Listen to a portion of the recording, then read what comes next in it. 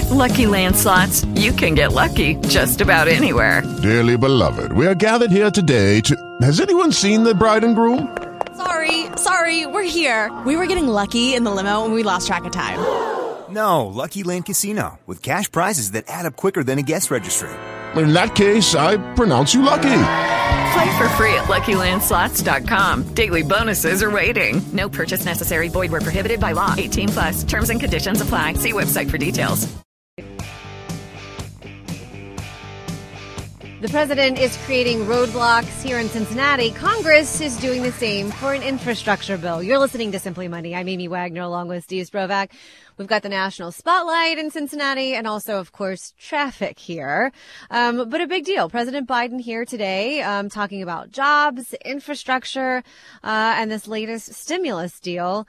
And I think the words that everyone wants to hear here in Cincinnati is Brent Spence Bridge. Why, you think we need to fix it? Is there a problem here I'm not aware of? I pray every time I cross it that I make it across safely. You know, it's the Brent Spence Bridge, Amy, is consistently ranked as one of the 10 most important bridges in the country. I mean, it connects, obviously, I-75, which goes from Detroit to Florida. I mean, this is a really, really important artery in the movement of goods in this country. And I'm so frustrated. I know it comes across that way a little bit, but, you know, we still don't know if it is in this bill. I'm hoping he talks a little bit about what's inside the bill and what it would pay, because if this isn't in it, I don't know what else could be in it.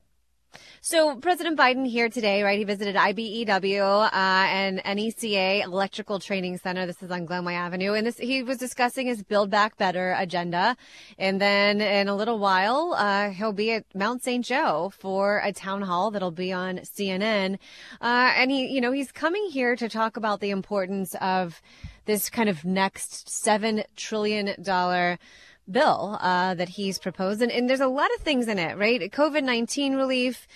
We've talked about infrastructure and kind of soft infrastructure and then infrastructure. Right. And we've got a little bit of everything in this. 10 million clean energy jobs, government funds on housing, education, economic fairness, healthcare, a little bit of everything in there. But you're right. I think that for many of us, not to say that none of those things are important, because I think they all are to some degree, but we want to see the physical change here. Yeah, we need a lot of infrastructure replaced, and you know, we've put off maintenance for so many years that a lot of the items that could have been maintained 10 or 15 years ago, you can't maintain them. Now you have to replace them. And that's kind of where the Brent Spence Bridge is at. When it was designed years ago, it was not designed for the amount of traffic that it carries right now. So, you know, my personal frustration is that at one point you had Mitch McConnell heading up the Senate, you had John Boehner heading up Congress, and you had a president from the same party, George Bush, in the White House. And because there was a moratorium on earmarks for years and years and years, they never put a replacement bridge in for the Brent Spence Bridge into any of the budgets during those years. So it was frustrating for me that something so important to the local economy was never taken care of. And you know, not even just the local economy, right? I mean, to your the point, national economy. Yes, exactly. Yeah. And both President Trump and Obama promised to replace the bridge, and well, I don't see a replacement in there yet.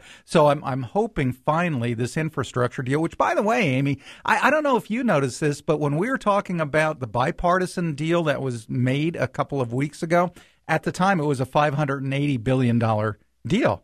And now we're calling it a $1.2 trillion deal. I mean, these numbers it fluctuate. is amazing to me how Washington just throws billion-dollar numbers and trillion-dollar numbers around.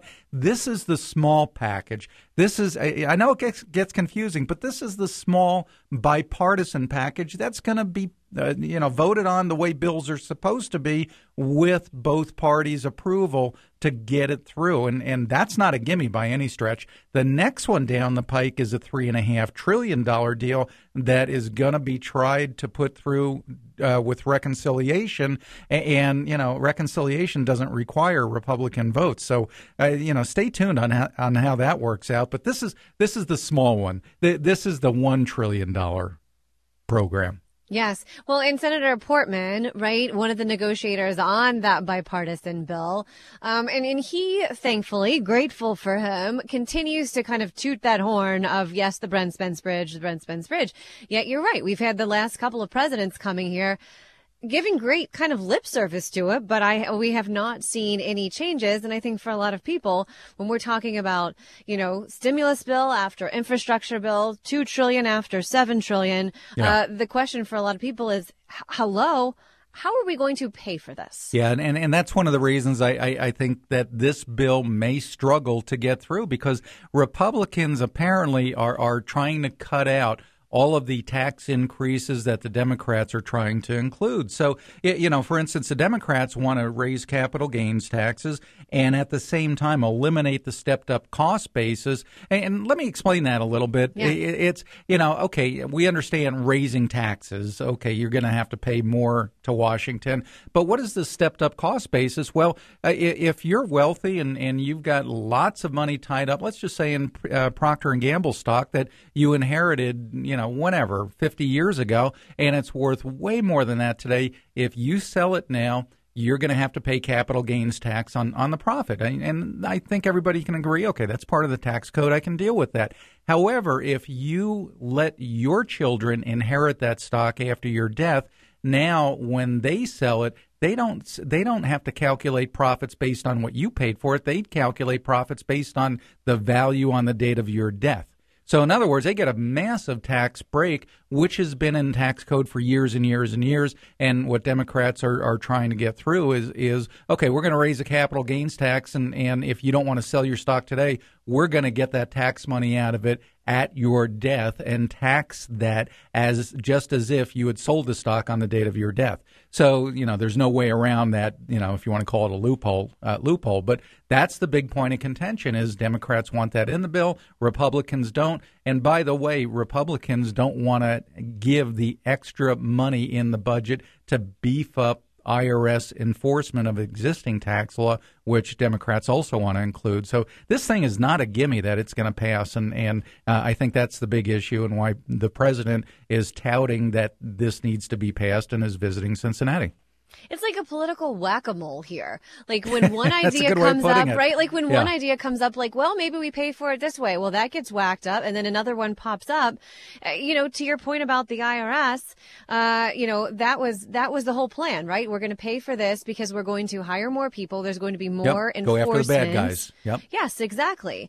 And now you've got the Dems, the Democrats blaming special interest groups now because the Republicans are opposing this idea. And then the Republicans on the other side are saying, hey, it's not that we aren't for this. It's that the stricter IRS enforcement has already been covered in a previous stimulus bill. So we should be working in this direction anyway. And goodness, I love my job, but sometimes talking about these things makes me want to pull my hair out. Oh, no kidding. I mean, it'll make your head explode. And good point of clarification because, the Republicans are not saying we don't want the IRS enforcement of existing tax law. You're right on the money. They're saying, no, you already included in this other bill, so we don't need it in this one. It's already coming. We don't need to pay for this. It's already covered, paid for, laid out in previous legislation. And we're looking at $600 billion in 2019, according to a Treasury analysis, found that the tax gap was, right? Yeah. That could rise to $7 trillion over the next decade if it's left unaddressed. So that roughly equals to 15% of all taxes owed right now. No question, there is a possibility of bringing in a lot of money there. Now, is it enough when we're spending at this level? I question that, but it's certainly a step in the right direction. Well, here's the problem. I mean, Washington's never been good at math, Amy. I mean, that's pretty much a given. Just look at this bill. They went to the Amy Wagner School of Math. But, $580 billion a couple of weeks ago. Now we're calling it $1.2 trillion. Right there is part of the problem. I mean, Washington has these grand ideas, and it's tough to disagree with some of them. But at some point, just like in your household and in my household, you got to say, oh, yeah, I'd like a new car. I'd like this. I'd like that. Oh, wait a second. How do we pay for it? Where's the money going to come from? Well, if you and I both controlled a credit card with no credit limit and a super low interest rate of maybe even under 1% or about 1%, and we only had to make minimum payments, we didn't ever have to pay principal, we would probably buy a lot. Well, that's essentially what Washington's doing, you know, and they're doing this during good times and we're good economic times, and we're barely able to pay the interest. What worries me is what happens when the times aren't so good? What happens when the economy is not going through a monster rebound? What happens if a war breaks out? I mean, you've got China, you've got Russia, you've got Iran. There are a lot of concerns out there, and we're barely making it financially right now during good times. So my big concern, and you know, I'm not being political. I'm just like you've got to figure out how you pay for all of these grand ideas without bankrupting the country, and that's where I'm at. Well, and you know, I'm sitting here thinking about this. Like, as we talk about this, my blood pressure is rising. And I think it's really easy collectively, right, for us to feel this way. A lot of frustration around Washington and how are we going to pay this and what's going to happen in the future. And sometimes I, like a lot of you, are probably just tempted to, like, I'm just going to pull all my money out of this, you know, stock market, or like, it's so crazy. And then I remind myself, no, like, we've been around this for a long time, right? Yeah, Things are going to be crazy in Washington. Deals are going to be made. Deals are going to fall apart.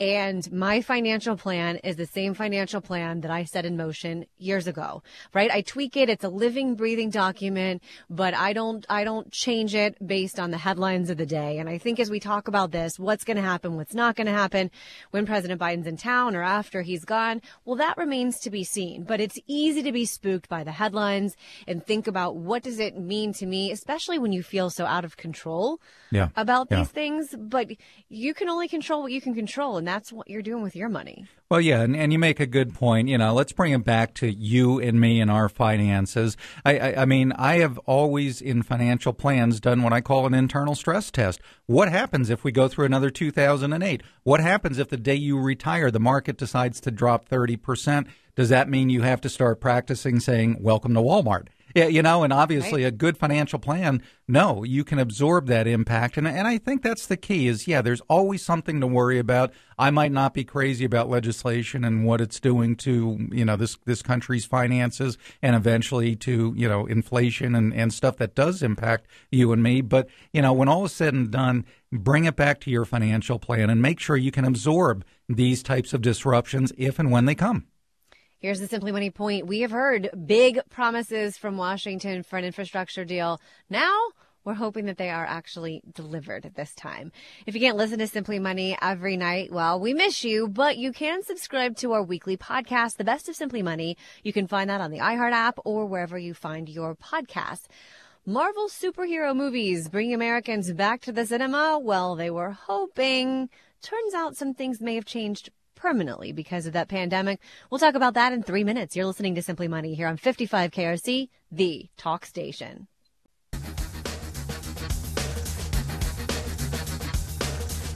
You're listening to Simply Money. I'm Amy Wagner along with Steve Sprovak. Flexibility. Is it always a good thing? At 6:43, the benefits and costs of your very flexible 401k. So did COVID kill the cinema? Well, Marvel's Black Widow is expected to bring huge numbers of people back to the theaters, and, well, not so much. I don't know, Steve, were you there? I wasn't.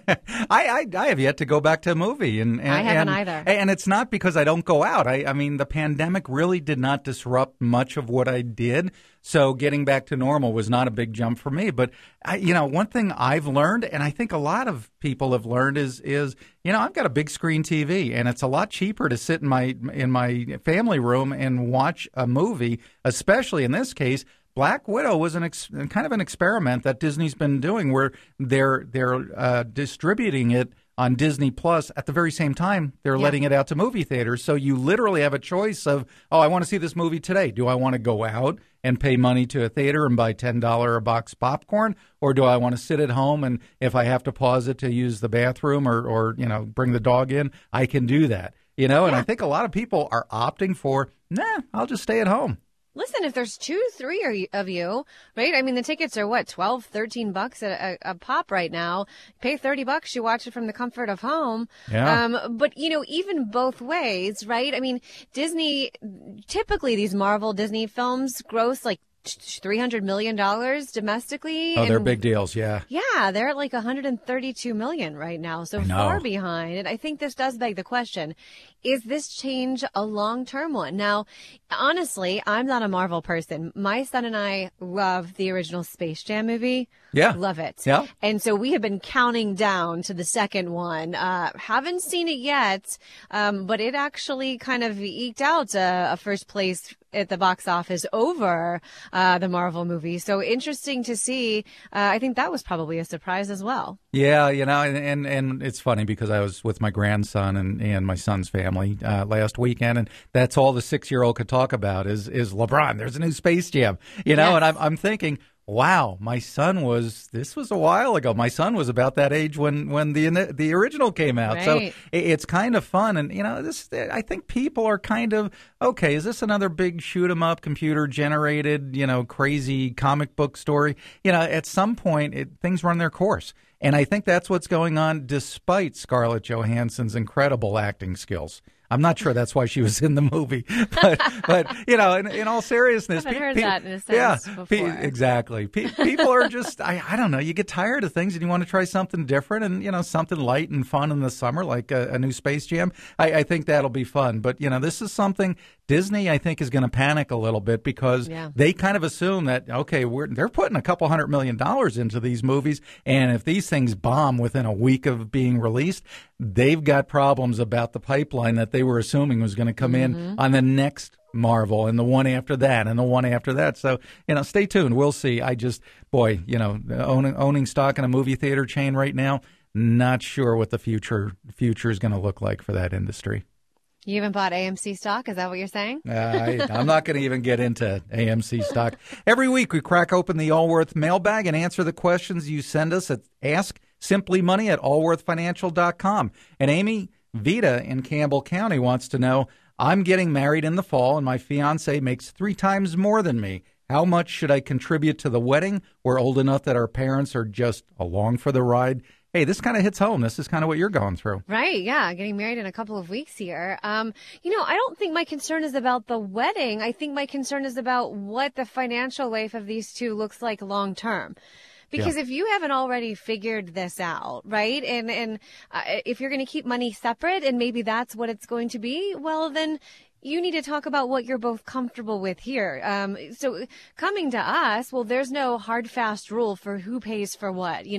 Once parents are out of the equation, it's, okay, how are we going to get this done? Hopefully. My one thing would be, I think the average cost of a wedding right now, like $33,000. That's a lot for one night. Yeah. So, please, keep that in perspective. Do not blow the budget. Do not make it so you can't afford to buy a house because of this. But at the same time, make sure that you have an open, ongoing conversation about money, whether it's about the wedding, whether it's about your credit scores, whether it's about what you want to plan for retirement. Have these conversations early and often in your marriage. Next question tonight comes from Daryl in Sycamore. What are some questions you ask a financial advisor to know if they're a good fit for you? I mean, outside of knowing if they're a fiduciary. Yeah, and I don't know if you want to just walk in and say, hey, are you a fiduciary? Because that can be a maybe. Is that practice just working off of fees only? Or do they have some commission products, or are they all commission products? I think a better question is, let's just get right into it. Once they do their introductions, hey, let's go over costs. How do you make your money? It's uncomfortable for people to ask that, but I would want to know, if I sign these papers, how are you making your money? Is it an upfront commission? Are you paid up front, but there's a back end penalty? And then it's natural for me to say, okay, so if I sign these papers, how much do you make? What's the gross? And you might hear some people hemming and hawing about that, but that is a valid question, and I think every investor should always ask that. There's a lot of other things, professional designations. Certified financial planner, to me, is a really, really big designation. Yeah, because that means they are working for you by definition, and they have a monster educational background. It's kind of like, do you go to a CPA or a bookkeeper? To do your taxes. Okay, we've got some knowledge that supports that designation. And that, notice I didn't say anything about performance. I mean, the assumption I've always had is performance should be about equal as long as they're investing within my risk tolerance. And yet that's generally the first question I hear when somebody comes in to interview me. How much are you making your clients? To me, that it's part of the equation, but so many other things are a lot more important, because if they're charging you a lot of internal fees, the performance is going to suffer. If they're giving you a fair deal, well, okay, performance should be better off. So you'll get to that point, but right off the bat, how much money do you make? What are your designations? The do's and don'ts of leaving money to grandchildren. That's ahead at 6:34 with estate planning attorney Mark Reckman. You're listening to Simply Money here on 55 KRC, the talk station.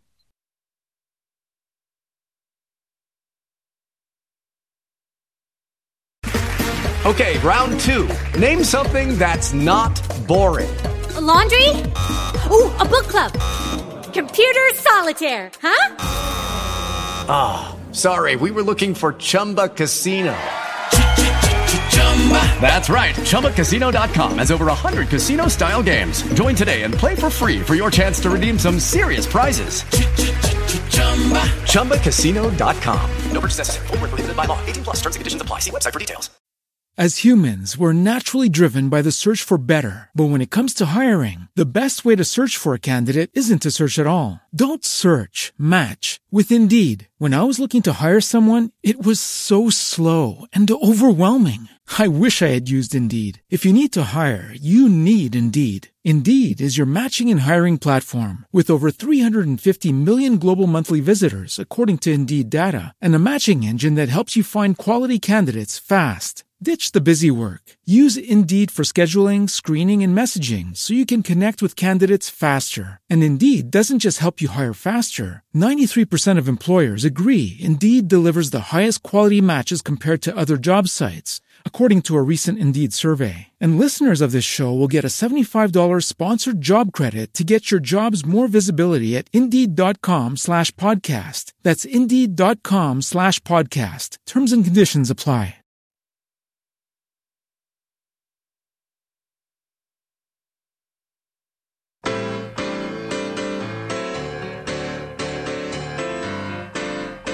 You're listening to Simply Money Tonight. I'm Amy Wagner, along with Steve Sprovak. When it comes to your children and your grandchildren, my goodness, you would do anything for them. But what about those grandkids? Do you leave them money in your will or trust? This could get complicated. It can get dicey. So joining us tonight to help us get to the bottom of it is Mark Reckman. He's our estate planning expert from the law firm of Wood and Lamping. You know, I think, Mark, most people feel pretty strongly, love those grandkids, want to do the best that they can by them. So what are the things we need to be thinking through when we're doing our estate planning when it comes to grandkids? Well, the big question that so many people ask me is, should I leave something to my grandchildren? And you're right, we love our grandchildren. Can we leave them money? Well, of course we can. But should you, and how much? Well, you know, that's a personal choice.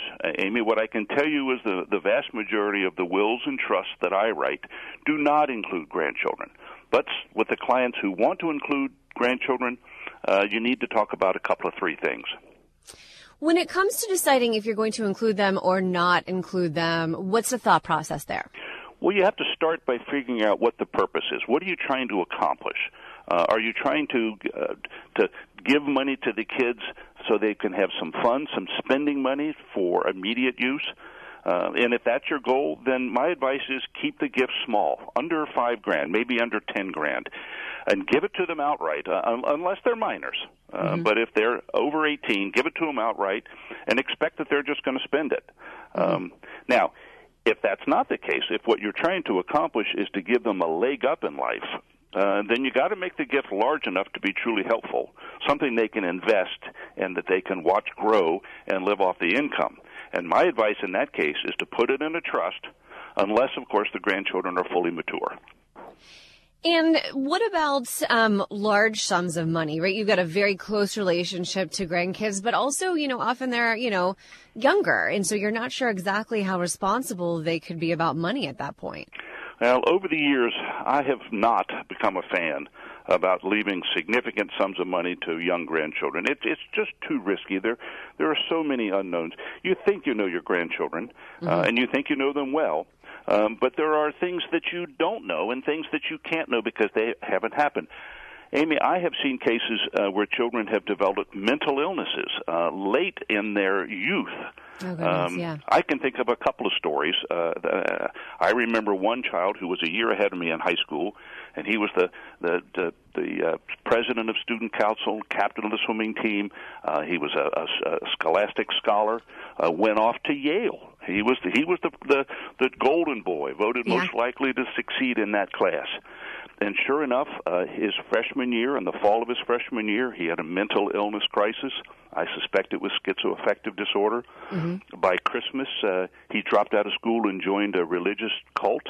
By the Easter of the following year, he was off in Mexico. All of his college money he'd given to the religious cult.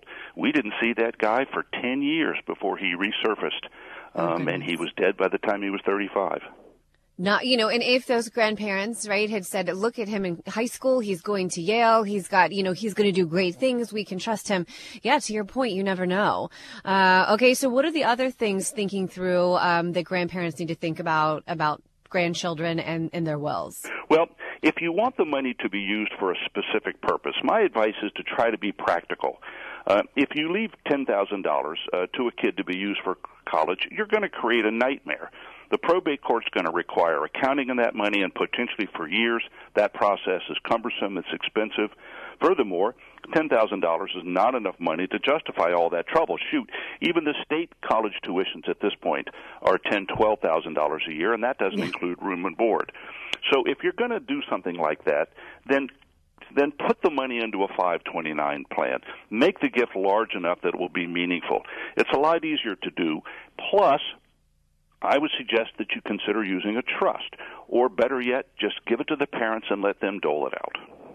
What about, Mark, people who come in and they love their grandkids, they want to give them something, they're doing estate planning, but is there ever a consideration for, I could give this money, I could leave it when I'm gone, but I'd also like to see them enjoy it and spend it now? Sure, and that's just fine, Amy. And what I tell those people is keep it small. Give them $5,000 apiece. Expect them to go out and spend it on a used boat. I don't know what they would spend it on, but keep it small so that they don't do something stupid. And be sure that you don't enable somebody who has addictive tendencies. Mm-hmm. You have to be careful about giving money to somebody who might use that money in a way that's harmful to themselves. You're listening to Simply Money tonight here on 55 KRC as we are joined by our estate planning expert, Mark Reckman, talking through, do you leave grandkids money? And it looks like it shouldn't be a large sum of money. Mark, what about the people who decide, okay, I'm not going to leave it to the grandkids, but I'm going to leave it to my children, hoping that gets to the grandkids in some way? Is there any way that you can direct that money in somehow? Certainly you can. You can just tell your children what you want. And, of course, it depends on the family. I've worked with families where the grandparents are solid, the kids, not so much, and the grandkids are solid. It sort of skips a generation.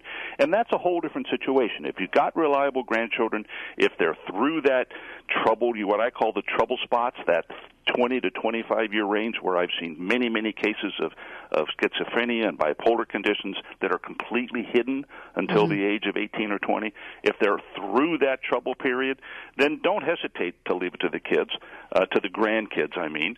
But you have to make that judgment based on the strength of your children and what they can be told to do. If you want to be real specific, a living trust is the way to do that. You put the terms right on the trust. This money is to be used for a wedding. This money is to be used for college. This money is to be used to start a small business or buy a home. These are things you can put right into a trust agreement.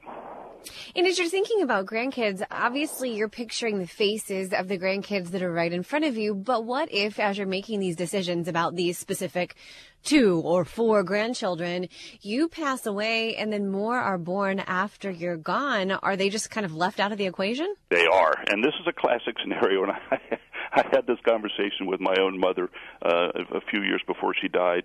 She had 5 great-grandchildren, and she said to me, I want to put money in a college account for my great-grandchildren. And the problem was that her grandchildren at that point were in the prime of their childbearing years. And I discouraged her from doing it. And as it turned out, my mother passed away 3 years ago. She's had 3 great-grandchildren born since she died.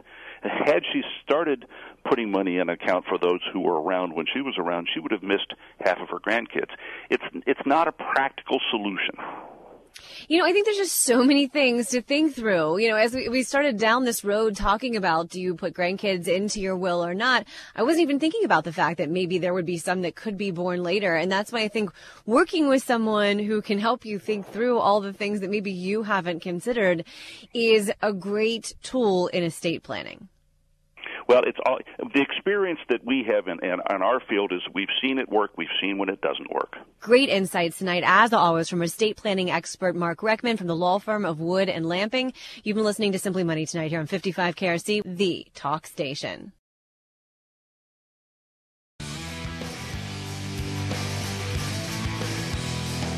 You're listening to Simply Money. I'm Amy Wagner along with Steve Sprovak. How can bosses make this hybrid transition a little easier? We're going to talk about that in 10 minutes. You've got plenty of options for your 401k, but all of that flexibility, well, sometimes we see the bad side of that, the flip side of it, and that it can come with a cost, a price. And Steve, there's pros and cons to the 401k. My grandpa, he retired from Millicron. He only had a pension. He knew his retirement was, in the boss's hands. The 401k makes the retirement in our hands, and that's very different. I mean, it's a common investment tool used today that, you're right, wasn't around, 20, 30 years ago. And here's how important it's become, Amy. Next to your house, it tends to be your largest asset. Yeah. And guess what? You can't eat your bricks in your house. Yeah, and your house is not liquid. You're not going to sell your house to live off the money. So from a financial planning and retirement standpoint, your 401k may very well be the most important asset you have. And the biggest mistake I've seen people make, they never look at it. It's amazing to me that this is going to be one of the fundamental places that you draw money from, that you get your cash flow from for living purposes in retirement, and you spend more time driving to work than you do looking at your 401k. It's amazing to me. Well, that's one concern. My concern, though, often is that people look at their 401k for the wrong things. And I have a good friend who several years ago decided they needed to buy a fancy new car. And they had not been saving for said fancy new car. And as people often do with us, like they kind of tell you a little more about the money situation than they might tell the average person. And they say, well, we just took it out of his 401k. Yeah. And I'm like, so you paid taxes, you paid penalties. That was money that you set aside for retirement. I think far too often when you're paying really close attention to those statements, if you're not smart about it, you do. You see the money, right, accumulating, and you don't have a pile of money like that anywhere else. And so when an emergency comes, if you don't have an emergency fund, or when a trip or a car or a down payment, whatever it is, far too many times I've seen too many people turn to the 401k. Yeah, and your friend might not have actually taken a distribution. It might have been a loan. Well, I'm paying back myself. What's wrong with that? I've heard that line a lot of times. I'll tell you what's wrong with that. Years ago, I was sent out to a factory in New Jersey that was being shut down by a local employer, and it was incredible. When I started meeting one-on-one with these people, I'll bet you 3/4 of them had loans on their 401k. Well, guess what happens when you lose your job? You generally have 30, maybe 60 days to pay that loan back. Well, if you borrowed $30,000 and you just lost your job, chances are it's not the best time for you to pay back a loan. And so these people that can't pay off their loan on their 401k, they are now in default, and that's a fancy way of saying, oh, okay, now that's considered a distribution. I'm under 55, so I pay tax on the amount that I borrowed, and that's still outstanding, and an additional 10% tax penalty. It crushed them. So, sometimes life is out of your control. Think real hard on taking a loan or accessing your 401k for any reason until you're retired and ready to use that money for the purpose it was designed, and that's living expenses. And make sure that you really understand your 401k, right? How it works. Just 37% of Americans, right? So far less than half even know how your 401k works. So it's a tax deductible contribution, but you are going to pay taxes on the money when you pull out. And I know, and listen, I have fallen victim to this one as well. Your vesting schedule. Yeah. I left a job in my 20s. thought I was going to take all that 401k money with me, and I was not fully vested, and I didn't figure it out until I was on the other side of it. In some cases, it's a matter of working a few more months, right? Yeah. The vesting schedule for some cases is every year that you're at a place, 25%, 50% of the money that's in your 401k becomes yours up to a certain point, right? I think it's after 6 years, of working at a place, all that money has to be yours that you've put in. But often there is a vesting schedule, and you have to know what it is. Well, and let's go into that a little bit deeper, because vesting only impacts your employer match. Money you put in, that's your money. I mean, any money you put in and the earnings that it makes. Yes, your money you can take with you at any time. That's your money. But the employer match, and some employers have pretty healthy matches, which, by the way, make sure you at least put enough into your 401k to get all of your employer's match, because it's basically free money. Get that money. But sometimes it comes with strings, and the maximum vesting schedule for the employer match is 6 years. And some employers will say, yeah, we're going to give you this match, and it's a good, hefty match. But if you leave after 4 years, we're taking that money back, or part of that money back that we gave you, even though it shows up on your statement and you think it's part of the balance. If you leave before that employer match is fully vested, which means fully yours, some of it or all of it may go back. So if you've been at the employer 6 years, not much to worry about. If you've been there less than 6 years and you think you may be leaving, you might want to look at the rules on your 401k, because they vary. Some are 6 years, all or nothing. Some are 20% first year, 40% second year is vested, and so on and so forth. So before you pull the string, know how much of that money is going to leave with you. Yeah, know the rules, and also know the fees. I mean, we would say maybe try not to pay more than 1% of the assets that you have in there in fees each year, or that's going to cut back on your growth. And I say that, though, kind of with one caveat, and that is, what are you getting for the fees that you pay? I have a good family friend who came to me a few years ago and said, I just don't know much about this.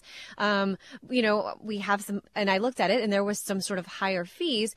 But with that came consultation with someone quarterly about how they were saving and where that money was going. And as I, sat and talked to him about his family and what their goals were, I said, you are absolutely invested. Your 401k is invested in 100% what you need to be. Yeah. And so, you may be paying a little more in fees, but you're getting some great advice about how you're investing. And so if you have higher fees, what are you getting for them? If you don't, I think it's okay to go to HR and say, hey, what's going on here? Yeah.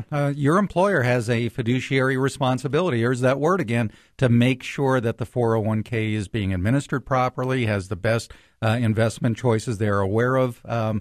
They should be doing their work, but not every employer does. I'll add one final on this, Amy, and that's at least have a rough idea of what the breakdown of stocks to bonds are. I have talked to relatively conservative individuals that when they show me their 401k, they're 80, 90% stock. And, this is something you can fix with a phone call. So at least be aware of what your breakdown and what your risk tolerance is, and what percentage of stocks to bonds you have. And if it's not somewhere in the ballpark of where you think you're comfortable, sit down with an advisor or call your employer plan sponsor. Here's the Simply Money point. The flexibility of a 401k, one of its greatest advantages, but also sometimes one of its disadvantages.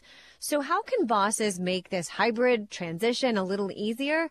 We're going to talk about that in 3 minutes. You're listening to Simply Money here on 55 KRC, the talk station. You're listening to Simply Money. I'm Amy Wagner along with Steve Sprovak. Are you worried about your team as you start to come back into the office? If you're looking at this kind of hybrid transition, this is a new, very uncertain thing for a lot of people. Steve, you're in the office all of the time. I'm old school. You're old school. You like to be. I personally envy how well you do at keeping work at work and personal life at home.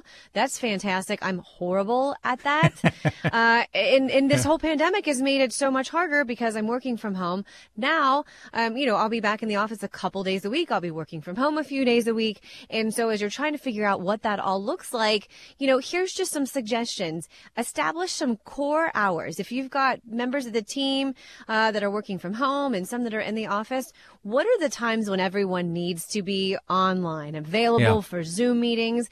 And also, depending on the roles, some people just need time to be away. I mean, I've talked to some kind of creative people, Steve, who do so much better working from home because they can focus better. There's not all the distractions of the office around them, and they're able to get much more creative that way. So kind of knowing your team dynamics and how that works is going to be helpful here too. Well, when you open up a whole new method of work and workplace attendance, it's not going to go smooth right off the bat. And what we're finding is if you're a company, you're working for a company that's international or even just across the United States, the time zones can really impact what's going on. So, you're working 9 to 5 and yet you get a request for a Zoom call at 6 p.m. because it's from people on the West Coast, so they're finding that core hours seems to be a good compromise of, hey, keep 10 to 2 open because that's when the meetings are going to occur. After that, it's your time to do what you need.